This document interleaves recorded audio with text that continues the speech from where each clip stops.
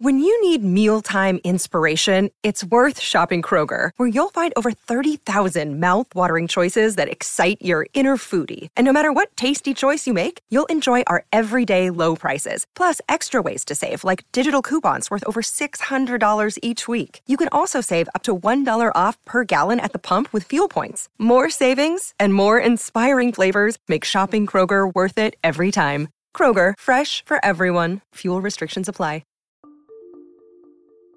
We're doing things differently. And sometimes the innovators attract a lot of criticism because we're disturbing the traditional world order.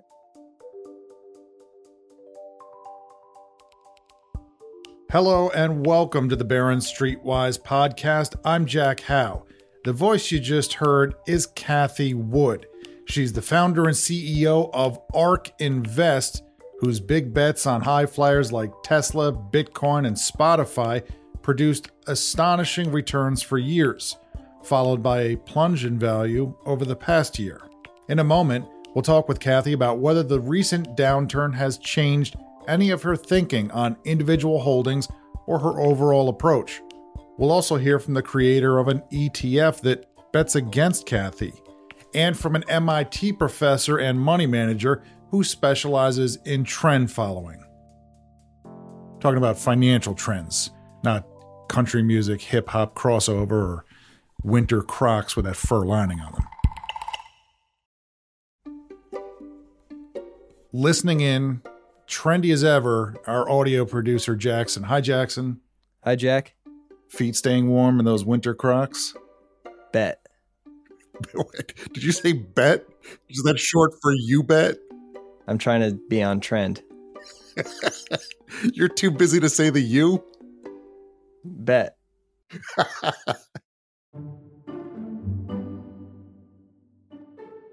Now, for anyone who's not familiar with Cathie Wood, she studied economics under Art Laffer, who became an advisor to Presidents Reagan and Trump, and to ARK.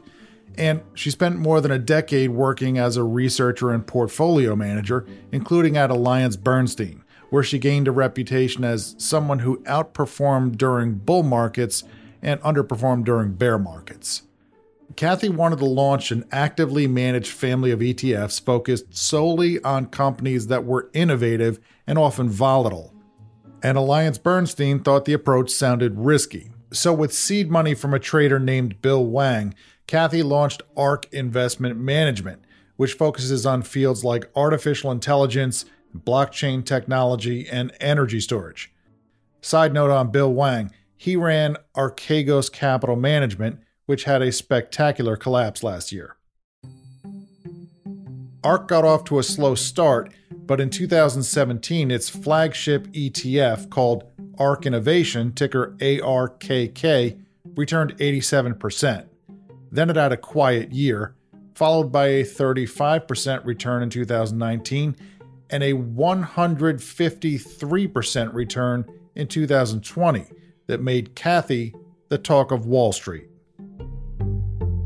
One of the most disruptive and innovative forces in the ETF world today, she's also one of the most successful. Her portfolio of thematic active ETFs raking in some $30 billion in inflows last year, $8 billion in January, returns above 100%. Since then, the fund has been a top decliner, and Cathie is still the talk of Wall Street. Cathie's ARK is sinking, and today we're going to uncover why. It's a great lesson for us investors not to buy falling knives and not to get too committed to your own opinion. We've talked on this podcast about how parts of the technology sector have slumped, but ARK Innovation has done much worse than tech as a whole. If you've held it for 5 years, you're still up 250%. But if you've held it for only a year, you're down 50%. ARK's experience illustrates an important point about returns for mutual funds, including ETFs. There's a big difference between how much a fund returns and how much investors make. And I'm not talking about management fees or sales charges or anything like that. I'm talking about investor timing. If you look at a chart of fund flows for ARK Innovation, you see only a trickle of investor money coming in until 2020. then a faster flow, and then a flood of cash coming in starting around December of that year and lasting through the following February. In other words, investors largely chased returns, and they piled in at the top. What you've seen since then is a big drop in the fund's assets under management from a peak of $28 billion to a more recent $13 billion. But that's overwhelmingly due to falling prices for the fund's holdings, not to investors pulling out their money. Over the past year, investors have added more money to the fund than they've taken out. They're sticking with Cathie on the whole. So what does she think about recent declines for her holdings and the prospects for a recovery? I reached out. Nice to see you again, Cathie. Great to see you, Jack. How are you doing? I asked about returns. The downturn in growth stocks seems to be linked in part to expectations that the Federal Reserve will aggressively raise interest rates to combat inflation. Cathie says she doesn't think that will happen. And we do not think interest rates are going to move very far. We might get a March increase. And then, in this midterm election year, I don't think we'll get another one. That's a lot different from the consensus view. But Cathie says inflation is mostly due to supply problems, not demand, and that demand is slipping, which will soon fix the supply problems. She also says the bond market agrees with her. And she has a point. The latest reading on inflation is 7%, but bond investors are settling for a 1.8% yield on Treasury notes that come due in 10 years, which suggests that they think inflation will come down a lot and fairly soon. There's a counter-argument to that, which is that the Fed has been holding down bond yields, so maybe they're not giving an accurate read. We'll see. Cathie invests in what she calls super growth companies, ones which she believes can grow their revenues by well over 25% a year. Top holdings in the ARK Innovation ETF recently included Tesla, Teladoc Health, Zoom Video Communications, Roku, and Coinbase Global. Think Amazon in the early 2000s, right? Back then, Amazon was losing money. And by the way, we get hit with that criticism a lot. But if you look at the top 10 stocks in our portfolio, all of them are cash flow positive, except for 2 in the genomic space. And one of those is almost there. What Cathie does not own are the FANG stocks. The F and G stand for Facebook and Google, which are now, of course, called Meta Platforms and Alphabet. The 2 A's are Apple and Amazon, and the N is Netflix. To Cathie, these are mature growth stocks, and although they generally outperformed her stocks last year, some are wobbling. Facebook had a huge drop this past week after it reported its first ever decline in users. In Cathie's view, her stocks will ultimately prove better able to weather downturns than the FANGs. She also says that growth funds and index funds have started to all look the same, and her funds stand apart, and that investors will come to see that. As investors look at all of their other equity portfolios, especially the broad-based exposures to growth and value, on the growth side, they see the same 8 stocks in their top 10. Our portfolios look nothing like the broad-based benchmarks. Even the NASDAQ and the S&P are beginning to look like each other. We are the new NASDAQ. The new NASDAQ. That's a bold statement. Cathie makes a lot of bold statements about her approach and her stocks. They're based on strong beliefs. She believes the seeds of exponential growth in her areas of focus were planted back during the tech and telecom bubbles of the early 1990s, and they've been germinating for 25 years and are now ready to flourish. But investors don't see that yet, and lately they've been, as Cathie says, running for the hills. If you're waiting for me to recommend Cathie's funds or bash them, you might be disappointed. ARK Innovation has some wonderful companies that appear too expensive for my tastes, like Tesla and Roku. And it has a company or two whose business model I just don't get, like Robinhood Markets. There's also plenty of crypto exposure, and I'm a crypto killjoy. When I write or say skeptical things about crypto, I get emails or comments that say things like, "Learn more, boomer." I'm trying. And also, I'm technically part of something called Generation X. You know, big hair, MC Hammer pants, the Goonies.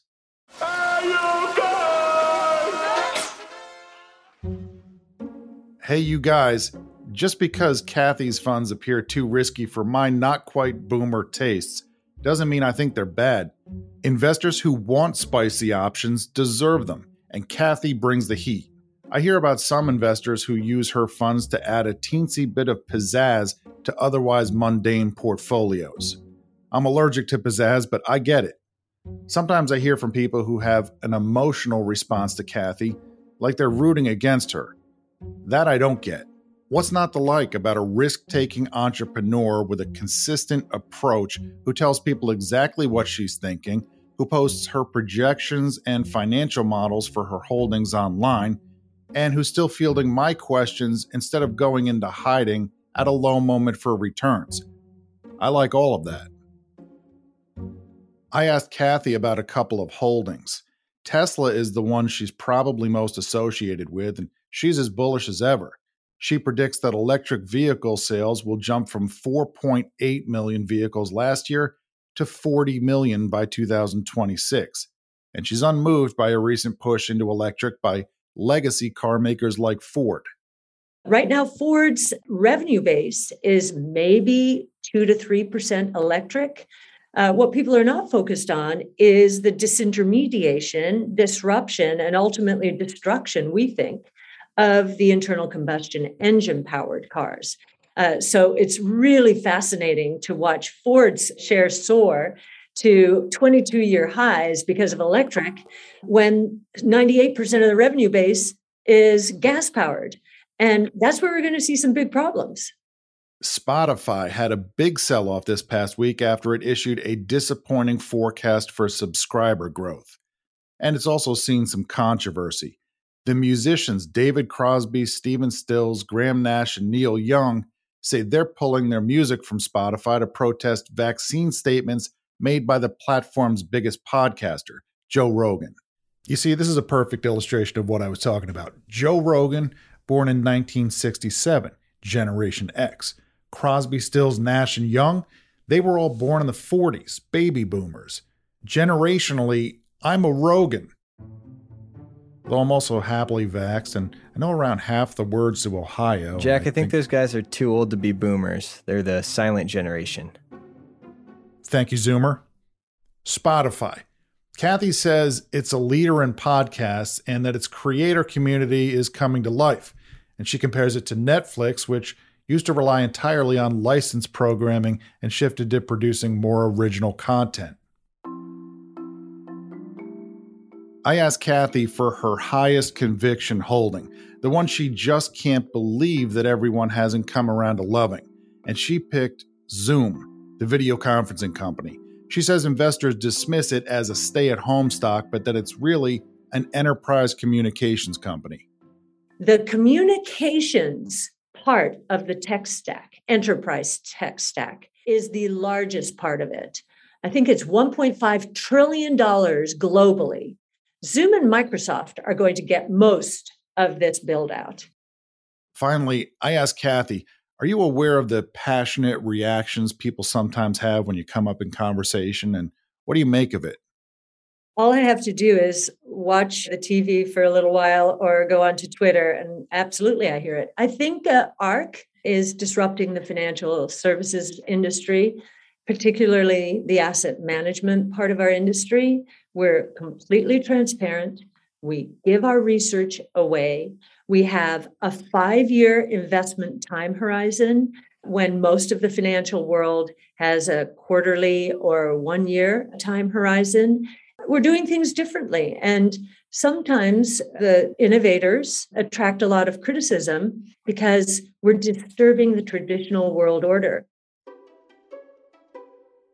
Thank you, Kathy. Let's hear from another ETF entrepreneur who recently launched his first big hit, a fund that bets against Kathy. That's next, after this short break.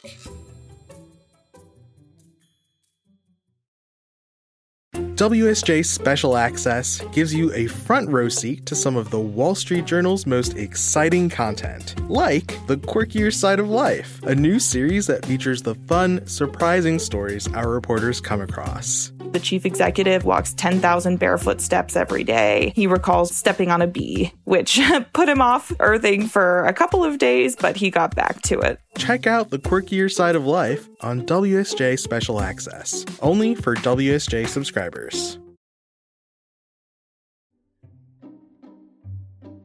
Welcome back. Matthew Tuttle has his own investment firm and a roster of specialty ETFs, including a 3-month-old one that's made a splash. Which fund has been your biggest hit so far? What's the one with the most assets? So let me think. SARK, not even close. I mean, we got up to about 350 million. We're probably around 300 million now. Without a doubt, that has been our biggest hit. When Matthew says SARK, S-A-R-K, he's talking about a ticker symbol. It comes from short ARK, and the fund the ticker is attached to is called Tuttle Capital Short Innovation ETF. It bets against Kathy's flagship ARK Innovation Fund. I can't remember if we've talked about inverse funds in this podcast. I think so, a long time ago. Just know that they typically use derivatives to bet against daily performance, not longer-term performance. And that distinction matters because it means the returns compound daily. And that can cause them to differ over time from what you would think they would be based on the target fund's performance. I don't use inverse funds, they're for active traders, and I think of them as short-term holdings only. Year to date, SARK has returned over 30%, and ARK has lost 27%. I asked Matthew, if you want to scoop up as much in assets as possible, why focus on niche funds? He disagreed with the premise. People look at SARK and they're like, all right, it's niche. You're betting against ARK. You're betting against Cathie Wood. No. What we're doing is, in my mind, I've created a better hedge. If you've got a negative view on the market, you'll go inverse NASDAQ or you'll go inverse S&P. What are you shorting? You're shorting FANG. That's not a great long-term investment thesis. To me, if I think we're going into a correction or a bear market, I'd rather short Zoom, Teladoc, and DocuSign, not Apple, Microsoft, and Google. Matthew says he has nothing against Cathie. He says she attracted perhaps too much praise in the past, but that she's also getting too much criticism now. To me, they're a sector fund. Speculative technology, whatever you want to call it, they're a sector fund. When that sector does well, they'll do well. When that sector does poorly, they'll do poorly. So a lot of the praise they got in 2020, I thought was a little bit, unfounded, but same with the criticism. It's kind of like, if they were running a utility fund and utility stocks were getting creamed and they're losing money, can't really criticize. What do you expect them to do? She's not going to go to cash. She can't buy energy stocks, which is the only thing that's working this year. They go down with their sector. And that's why we designed the fund. There's no way for an investor to short SpecTech. Now there is. I asked Matthew, what's next for SpecTech? So a lot of people who are investing right now never saw a period where the Fed wasn't propping up markets. So I think what people are doing now is they're doing what's worked since, 2009. Buy the dip. Multiples don't matter. Valuations don't matter. Earnings don't matter. Any downturn, the Fed's going to step in and save us. And again, assuming the Fed doesn't blink, which they could. At the end of the day, they've done nothing. They've just talked. But assuming they don't blink, we now go to an environment where the Fed's not stabilizing things. Interest rates are not zero. And all of a sudden, valuations matter, earnings matter.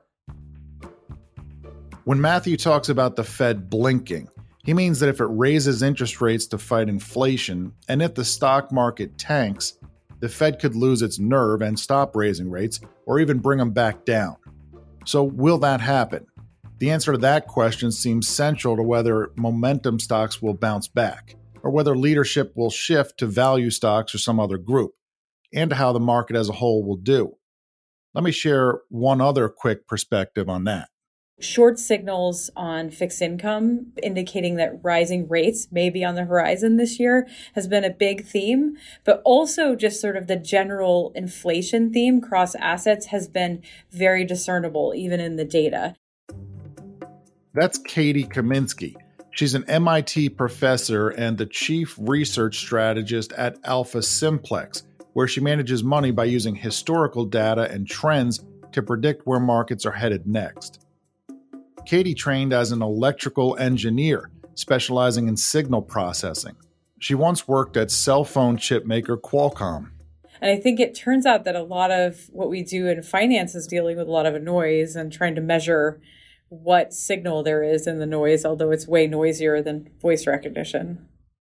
Katie says she's seeing red flags in commodities and some signals in bonds that tell her that higher rates are coming, and her team is preparing. So things that will actually benefit from higher rates. You've already seen that in the banking sector.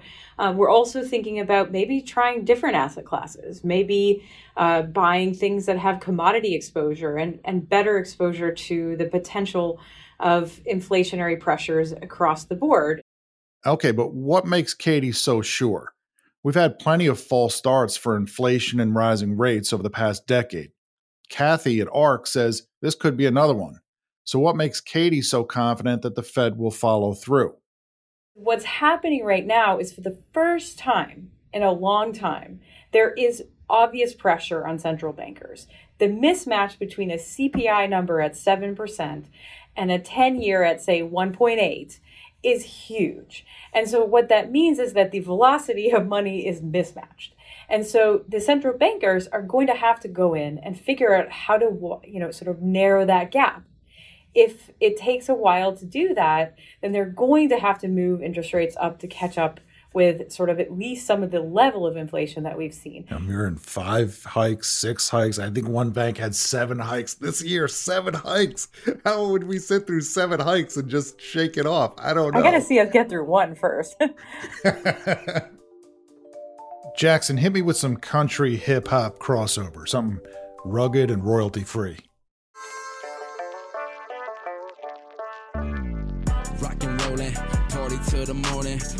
Thank you, Kathy and Matthew and Katie. And thank all of you for listening. If you have a question you'd like answered, just tape it on your phone. Use the voice memo app and send it to jack.how, that's H-O-U-G-H, @barons.com. Jackson Cantrell is our producer. Subscribe to this podcast on your favorite app. You can listen to back episodes, tell your friends, write a review on Apple that will make Jackson blush.